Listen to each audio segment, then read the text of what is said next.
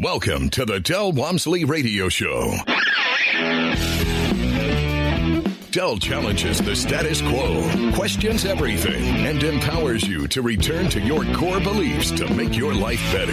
If you're ready to hear the truth and get your roadmap to the lifestyle you really want, the next hour will change your life. And now, your host, self-made millionaire, national award-winning investor of the year, CEO and founder of Lifestyles Unlimited, Del Walmsley. Welcome to the Del Walmsley Radio Show, where the hype ends and the help begins. I'm your host, Del Walmsley, and as always, we're working on your financial freedom. But financial freedom, what does that really mean? It means the ability for you to live and continue to live even if your boss says we're going to cut you loose. So what about when you decide to cut yourself loose? Or maybe your boss does it for you prematurely before you're ready. Are you going to be ready to retire? And if so, what is going to be the major dominating factor in your retirement plan? Well, an interesting article came out. It was in an article by a survey was done by Money Tips online. And this article was really interesting because they posed a question that I've never heard it posed this way before. And the point is that many people, before my age, our parents, grandparents grew up with something called a defined benefit plan, where they knew what they were going to get when they retired. They had a certain pension amount that they were going to receive, and they do that, plus their Social Security was going to hold them through no matter how long they live. But now people have these new kinds of plans, which are contribution plans, like 401ks and IRAs. And with the contribution plan, the problem is it only gets larger and only exists as long as you feed it. So as you think about it, what are you really doing with your 401k or your IRA? You're taking money out of your current lifestyle and putting it aside for your senior years or your later years. Now, there's a couple things I don't like about that personally. Let's start with the fact that why does anybody want to save up to have some money when they're old? Wouldn't you like to have some money now? You say, well, I do because I work. But wouldn't you like to have the quality of lifestyle you're dreaming about in the future right now? And to do that, all you have to do is create passive streams of income. So we come out here, we produce some passive streams of income by buying rental houses or buying apartment complexes. And now we earn as much in our passive income as we do with our earned income. We're now given the choice, right? The choice whether or not we want to work. But that's an easy choice. It's a fun choice. It's a nice thing to say, I don't want to work anymore. That's okay. Or maybe you still do, you like your job, or maybe you want to do something that you've always wanted to do, but you felt you couldn't earn as much money doing it, so now you do something else you enjoy instead of something you don't enjoy. Those are all nice choices, but that's not what these guys asked. These guys asked the craziest question I've ever heard, and here it is. It says, at 65, I would prefer to live financially secure and die at 75 than to live another decade in poverty and die at 85. Do you agree or disagree with this? Amazingly, 40% of Americans agreed that they'd rather die at 75 than to live to 85, live 10 years in poverty to make it to 85. So therein lies the second of your problem. Your idea on how to retire, first of all, starts with the idea you can't do it until you're 60, 65, 70 years old. All right? Then it's predicated on the fact that you've got a pile of money you can live off of, and that pile of money will be used up to live on your later years in life. But the challenge of that is, how long are you going to live? And if you're going to live now like people are living the 80s all the time, 80s and 90s, it used to be 90% of the people were dead by age 65. That's why Social Security worked. But now, 90% of the people live past 65. That's why Social Security doesn't work. In the future, it's a Ponzi scheme that's going to blow up. We all know that. But let's just get back to your retirement. How long will your money last you, and do you think it's long enough for you to live? And then the question comes down to, and this is really grieving, would you rather die? We've been joking about this now for the last 27 years in our seminars. Say, You go to your financial planner, first thing he asks you is how long do the males or the females in your family live?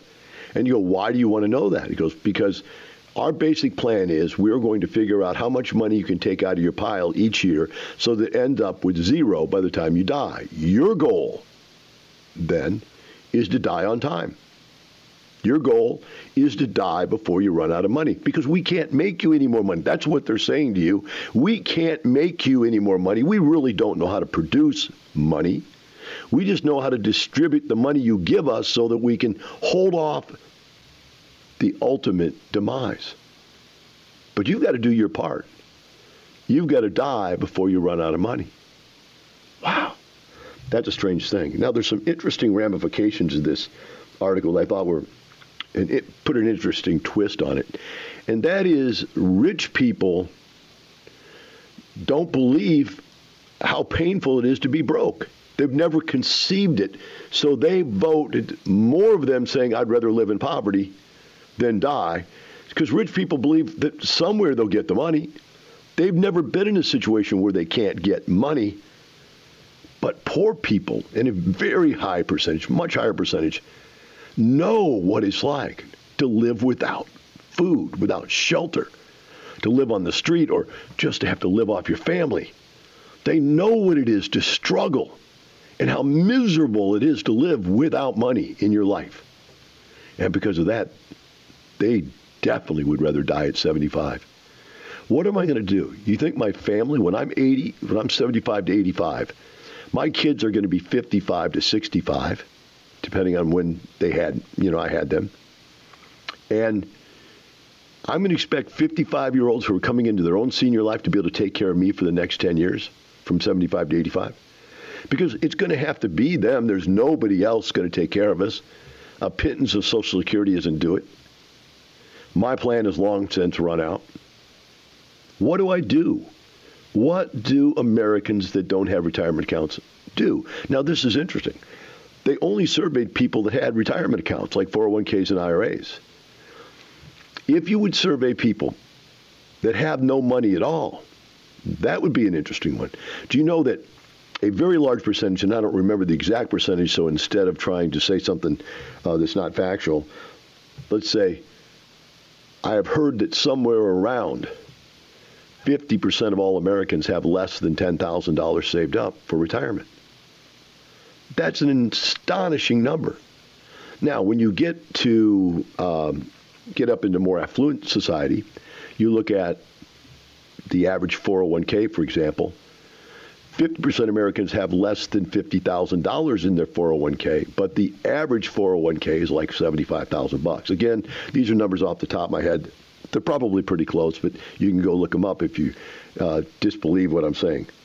So if the average is only $75,000 for the people that have 401ks, how long can you live on $75,000?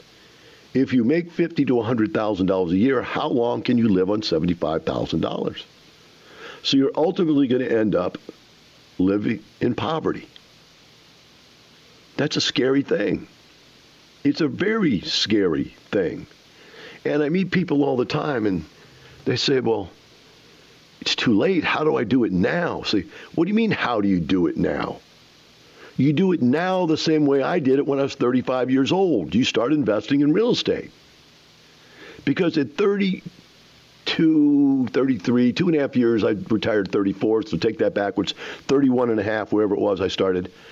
I didn't have any real estate, and I didn't have very much money, but I just went out and bought my first rent house.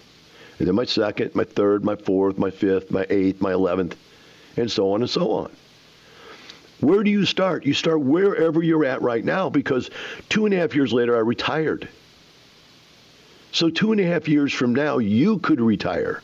So if you're 65 and you're sitting there going, is it too late for me? And the answer is, of course it's not too late. Now, I had someone send me an email that we'll go over when we come back. But basically the question was, I'm 70 years old. Should I be investing at my age? And the question is, what else are you going to do? Are you just going to let your money run out? Or should you have whatever money you have earning income? We'll cover that when we get back. If you'd like to call and ask questions today, I'm going to be doing emails today. I'm going to be doing documents today. So the whole day is open for phone calls. Our number is 877-711-5211. If you'd like to get in on the show, give me a call. We'll be right back with the Del Walmsley Radio Show.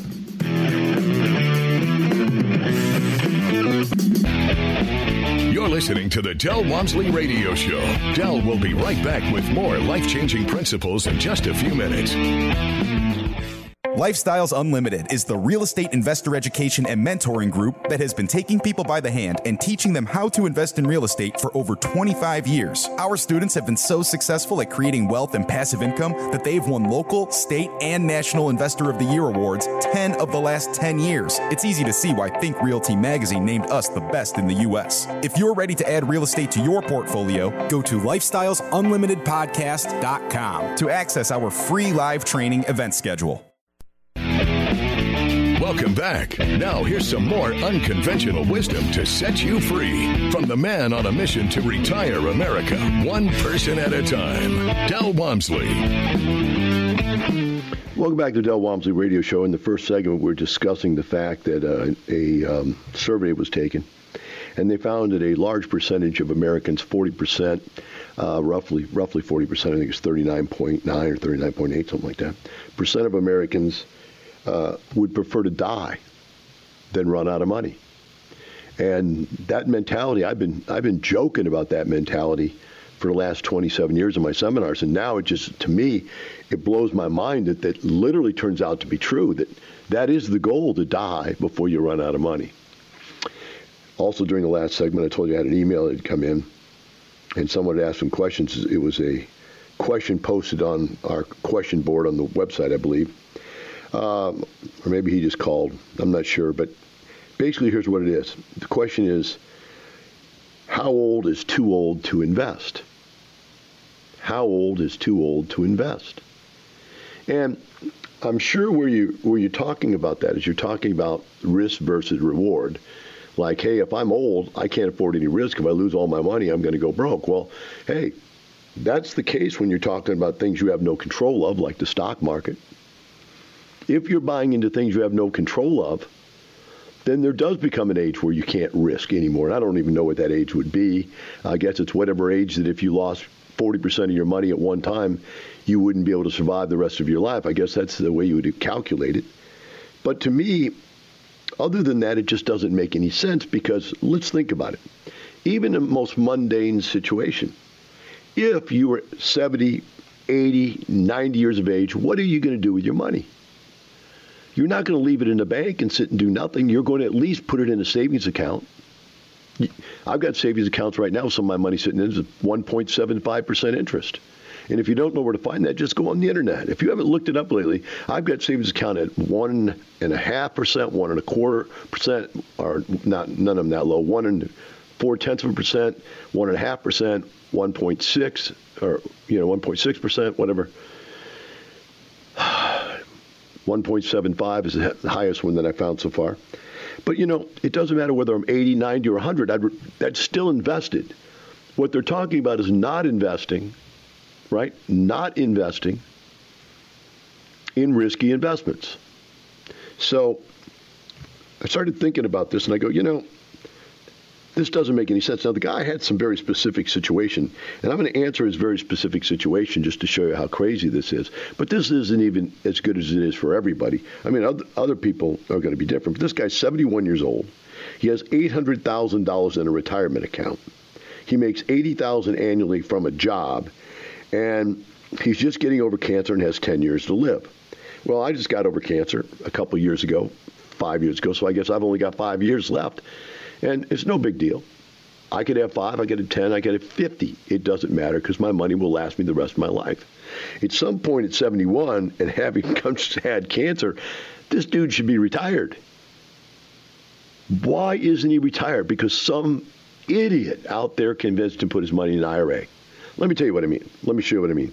You got $800,000 invested in a real estate deal.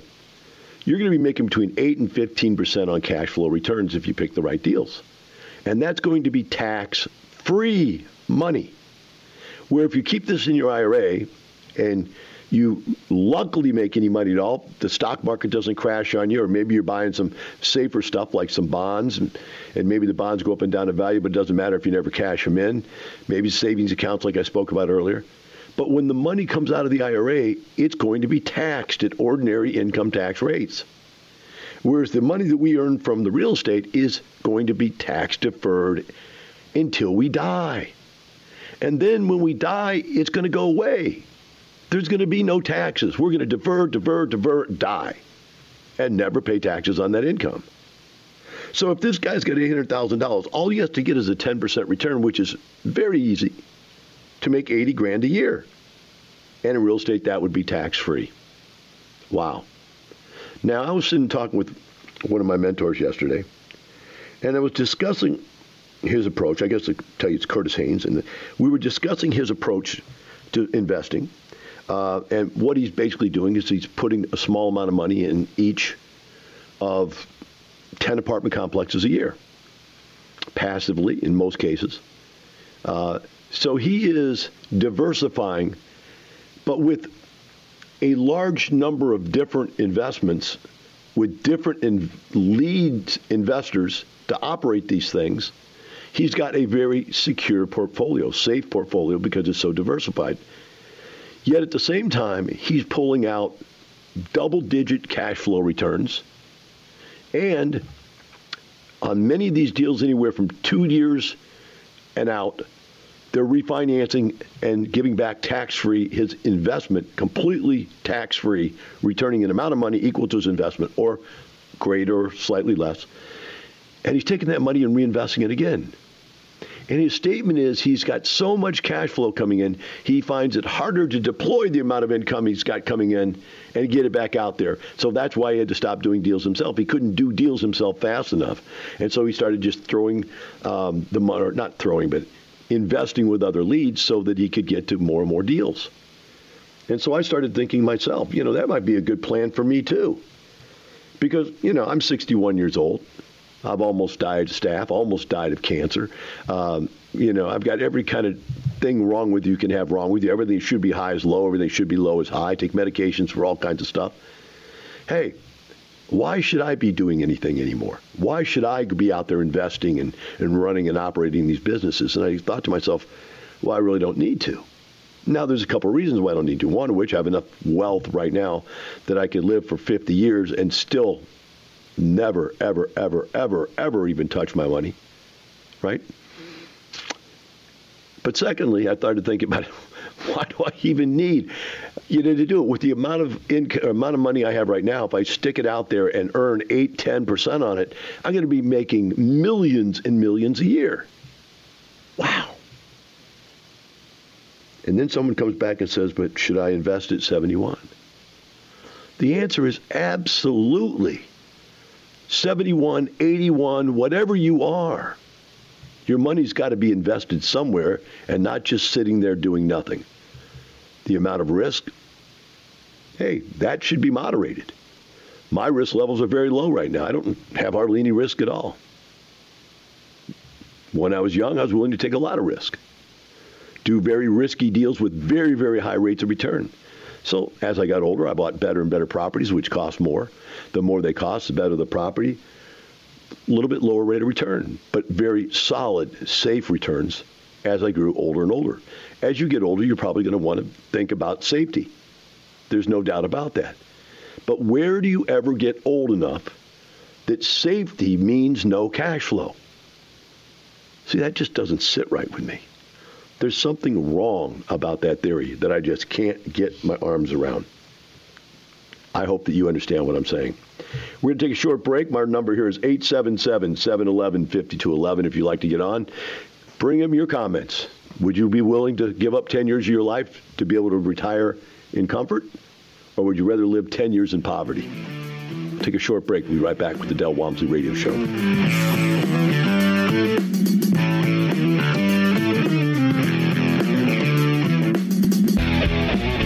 Listening to the Del Walmsley Radio Show. Del will be right back with more life-changing principles in just a few minutes. The The largest wealth and passive income expo in the country is coming to Texas Saturday, April 14th. Join thousands of top investors and expert wealth educators. Pick from topics like passive income, retirement, asset protection, tax-free income, finding, fixing, and funding houses and apartments. Get your path to retirement in just one day. Go to wealthandpassiveincomeexpo.com. Gain one-on-one access to hundreds of industry experts, realtors, lenders, property and asset managers, apartment owners, national real estate syndication and trade professionals. Come shake hands with your retirement partner. Use promo code EXPO18 and get in for just $10. Meet national radio host, multimillionaire real estate investor, and mentor to the top award-winning investors in the country, Del Walmsley. Use promo code EXPO18 to get your all-access pass for just $10. Wealthandpassiveincomeexpo.com. Meet featured speaker Brian Tracy, top-selling author of over 70 books, personal success and performance expert, along with Marcus Luttrell, the lone survivor, best-selling author and former United States Navy SEAL who received the Navy Cross and Purple Heart for his actions during Operation Red Wings. Your path to retirement in just one day. Wealthandpassiveincomeexpo.com. Use promo code EXPO18. Welcome back. Now here's some more unconventional wisdom to set you free from the man on a mission to retire America, one person at a time, Del Walmsley. Welcome back to the Del Walmsley Radio Show. Today, my fiancée, Melissa, comes running up to me with a gigantic smile on her face. Just couldn't wait to tell me a bit of news. She says it's happened exactly like you predicted it would happen. It happened. And I said, what is that? She says, look on Facebook. There's an article on Facebook, a video, that says 138,000 families are leaving California for Nevada or Texas. 138,000 families. So what did I predict? I told you just as soon as they changed that tax law, where the state of California was ripping off the U.S. government, the federal government, us, by saying that you could write off your property tax, sales tax, and personal state income tax against your national federal income tax. And when the tax law got changed, this new Trump tax law changed, they took away the ability to write off state, local property, and state income taxes and local property taxes off against your federal tax return. That meant that the typical Californian had a 10 to 12% increase in taxes for just their personal income taxes alone. And then the average home in California is $400,000. In some cities, it's as high as $500,000 or $800,000. So you figure whatever property tax amount they charge, even if it's only 1%, is still a massive amount of money per year. If it's 2 or 3%, it's unbelievable. $40,000 to $80,000 a year in property taxes. They're now going to have to pay those. They're not going to be able to write them off against their federal income tax anymore. Guys, this 138,000 is only the first group. And interestingly enough, it's the group that are paying taxes. It's not the poor people moving out. So the state is going to go broke. Mark my words, the state is going to look for a federal bailout. And if the Democrats get back in power, they will let them have it. And the state is already trying to get around this law. What they're saying is, or what they're trying to pass a law to say is that your property taxes are a gift to the state. Your state income taxes are a gift to the state. And since you're gifting them, you can write them off as gift on your federal tax return. Man, I don't know how you play that game. I mean, does every state do that then? Does everybody do that then? The bottom line is, until the state of California figures out that it's been ripping people off over the whole entire country. First of all, it's ripping off the people. It's taxing those incredible state income taxes. But then the fact that they're letting everybody else in the government, the U.S. government, the federal government, is losing that income for the rest of us. And now that it's changed, if they don't change it back, somehow the Democrats don't get control and rig it some other way, they're going to actually really pay the taxes that they're consuming. And if that happens, this 138,000 families, this is just the tip of the iceberg. I mean, the law was only passed early this year, and we're only in March. It's already 138,000 families. It could be 500,000 families by the time it's over. It could be 1 million families by the time it's over. Now, who's going to pay all that state income tax? And how are they going to pay for all those illegal aliens living on welfare, all the free schooling, free education, free medical they give out to everybody, especially all the illegal aliens? Right?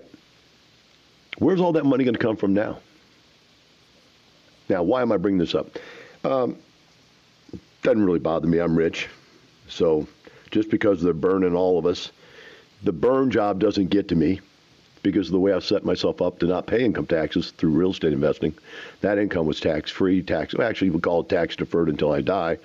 According to the last article, I'm probably not going to live that much longer.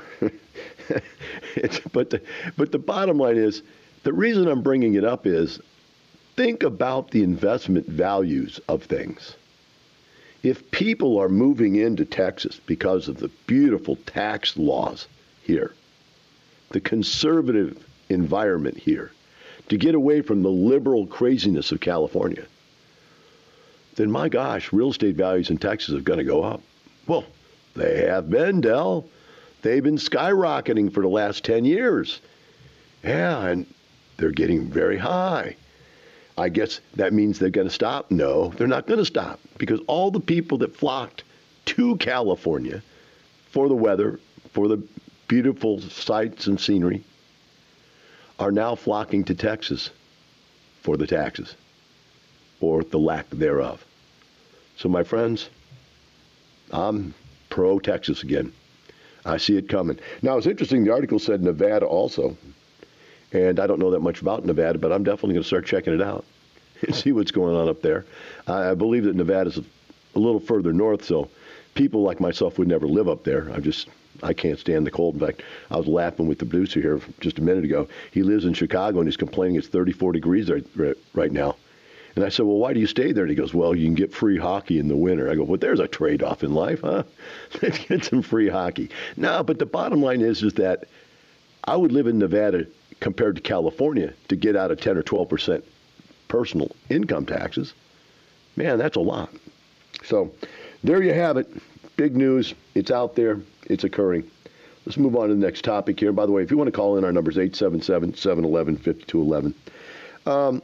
Here's one that says, email came in and says, it's been a while since I've had a question.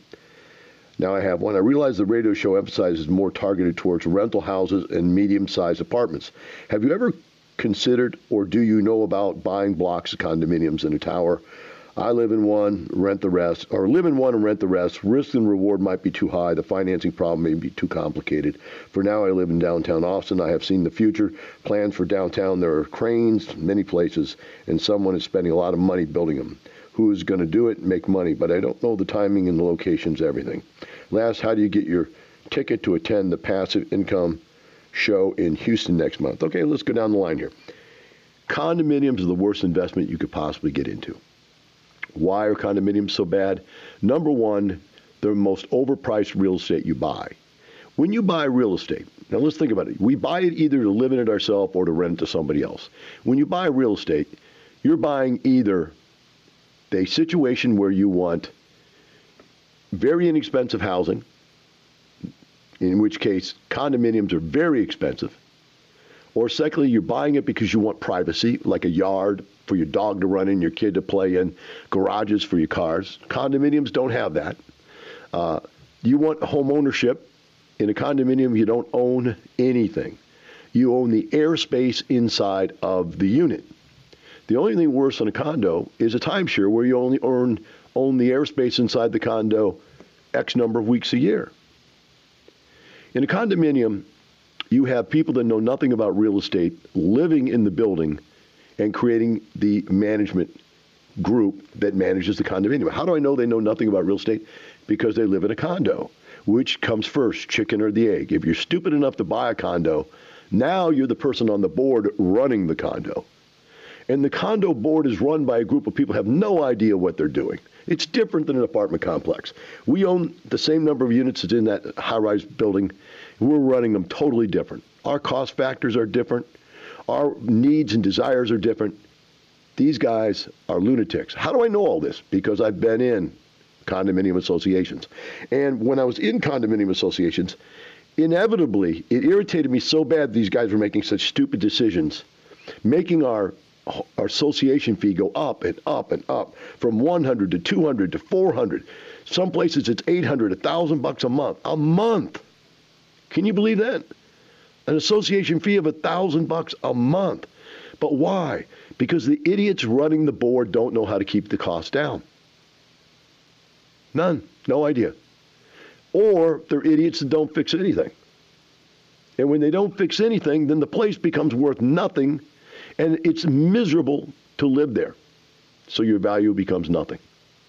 And eventually they have to hit you up with a special fee for a large amount to come back and fix the stuff they haven't on a regular basis been maintaining. No, my friends, do not buy condos ever, ever, ever. Take a short break. You want to call in? It's 877-711-5211. We'll be right back with the Del Walmsley Radio Show.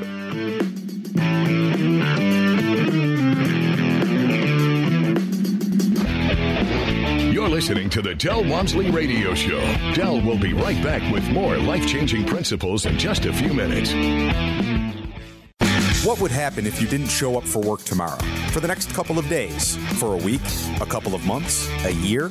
How long until you lose everything you've worked for in a fraction of the time it took to earn it? If this fear keeps you up at night, it's time to learn the strategies we teach at Lifestyles Unlimited. Start with the free workshop. Go to lifestylesunlimitedpodcast.com and find your true financial peace, like so many of our members already have. That's lifestylesunlimitedpodcast.com. Welcome back. Now here's some more unconventional wisdom to set you free from the man on a mission to retire America, one person at a time, Del Walmsley. Welcome back to Del Walmsley Radio Show. Today we're going through the mailbag and picking up articles that people have sent me and also emails that people have sent me. So if you want to call in, our number is 877-711-5211. This is the last segment if you want to get in. The next email comes down and has a few questions. It says, do you need to be a preferred member to invest passively with the lead investors? The answer is absolutely you have to. That is the only way that we know that you have the accreditation necessary, that you have the understanding of the risks that are involved, understanding how the deals are put together, understanding of what the rules are to participate in these types of investments. And you need that to qualify to get into our deals. They're all private deals, and you have to be part of our private group. Number two, it says, I understand that being a lead investor is a big undertaking unless you can be in it full time. Does the same apply to IRO as in on-site management? Okay, as listeners out there, you have to understand a couple different terms to really be able to understand this. The first term is on-site management. That's your manager that lives on-site or just comes to work every day and runs the property. You, as an investor, should never be the manager. Now, you've heard John Boriak the other day say that his dad, when he bought him his first apartment complex, made him be the manager because he wanted him to learn the business from the ground up, and John was only 18 years old at the time, or 19 or something like that. And so he wanted him to learn it. So he put him in there, and it was a job. That's not what you're going to be doing if you're investing in apartment complexes. Number two, if you own an apartment complex yourself, you have management, maintenance men, and so forth, then you come to the level of, do you operate your property from the asset management position or not? For example, you might own, when I owned my first small apartment complexes, I never was the manager of any of them. I had managers on location at every one of them. Even my 10 unit had a manager. But I elected to be my asset manager. Now, what does that mean? That means I hired and fired staff. It means I did the accounting. And it means I negotiated the contracts with the vendors.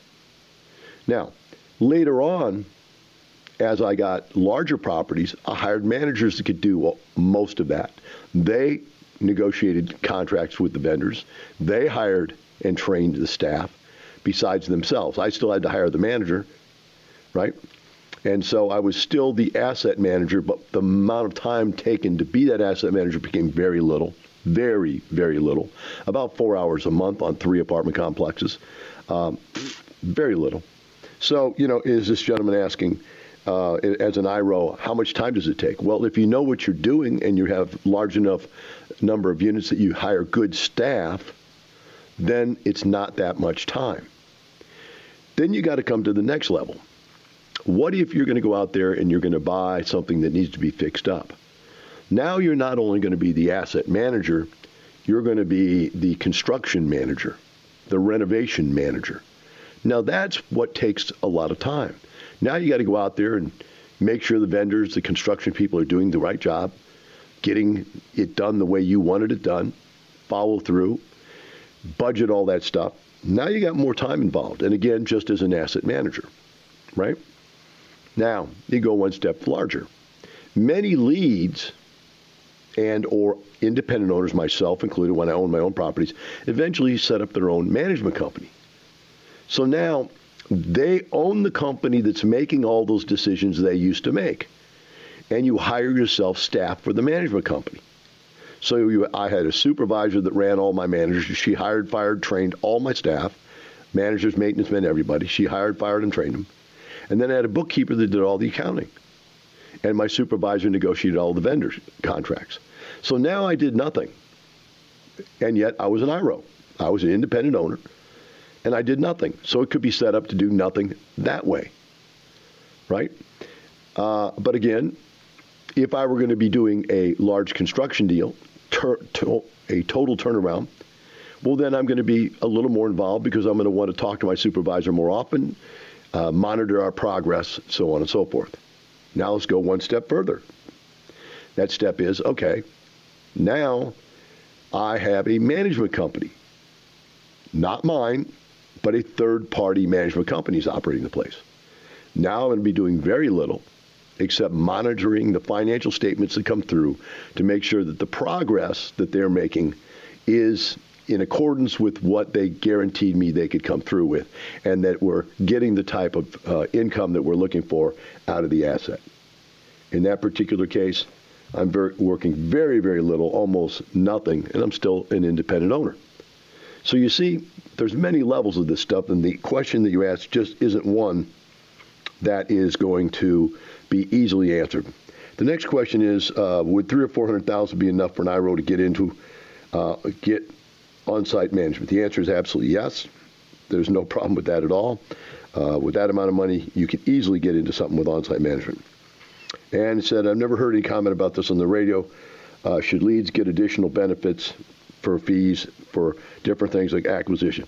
Our leads have a scale of additional benefit called override, which is a situation where as they have been successful in one deal, second deal, third deal, fourth deal, they can get paid a little bit of a disproportionate amount of the profits. It's not a large amount, but it's an amount that makes it worthwhile to be a lead investor without hurting the passive investors. The idea is if you took too much, nobody would invest with you. So you have to take a small enough amount that it would be fair to the other investors. So there it is, guys. That's the secret to starting out as an individual, if there ever was one. Remember, folks, as we do this stuff here, we're not doing it for just money. We're doing it for a quality of lifestyle that's unbelievable. And that's why a question like this, although very difficult to answer, is an important question. You got to decide what you want. If you want more lifestyle, then you're going to do different type of investing here with us. We have those types of deals also called passive investing. All right, it's been a great day. And remember always, it's not the money, it's the lifestyle. We'll see you tomorrow.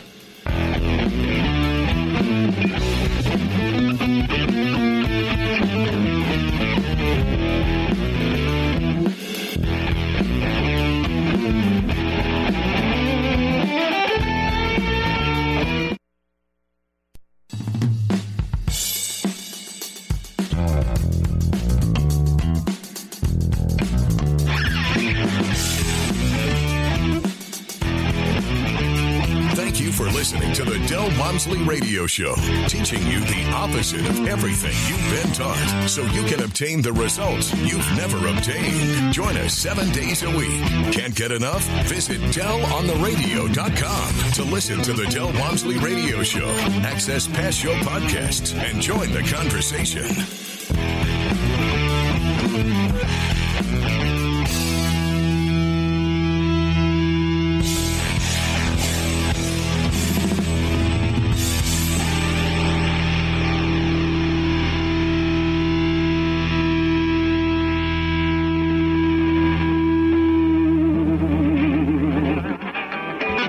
The information and opinions you hear on the Del Walmsley Radio Show are those of the host, Del Walmsley, his guests, and his callers, and do not necessarily reflect the opinions of this station, its affiliates, its management, or advertisers. The Del Walmsley Show is for entertainment purposes only. Please consult a professional regarding your personal investment needs. Nothing presented on the Del Walmsley Show constitutes an endorsement, recommendation, offer, or solicitation to buy or sell any product or security.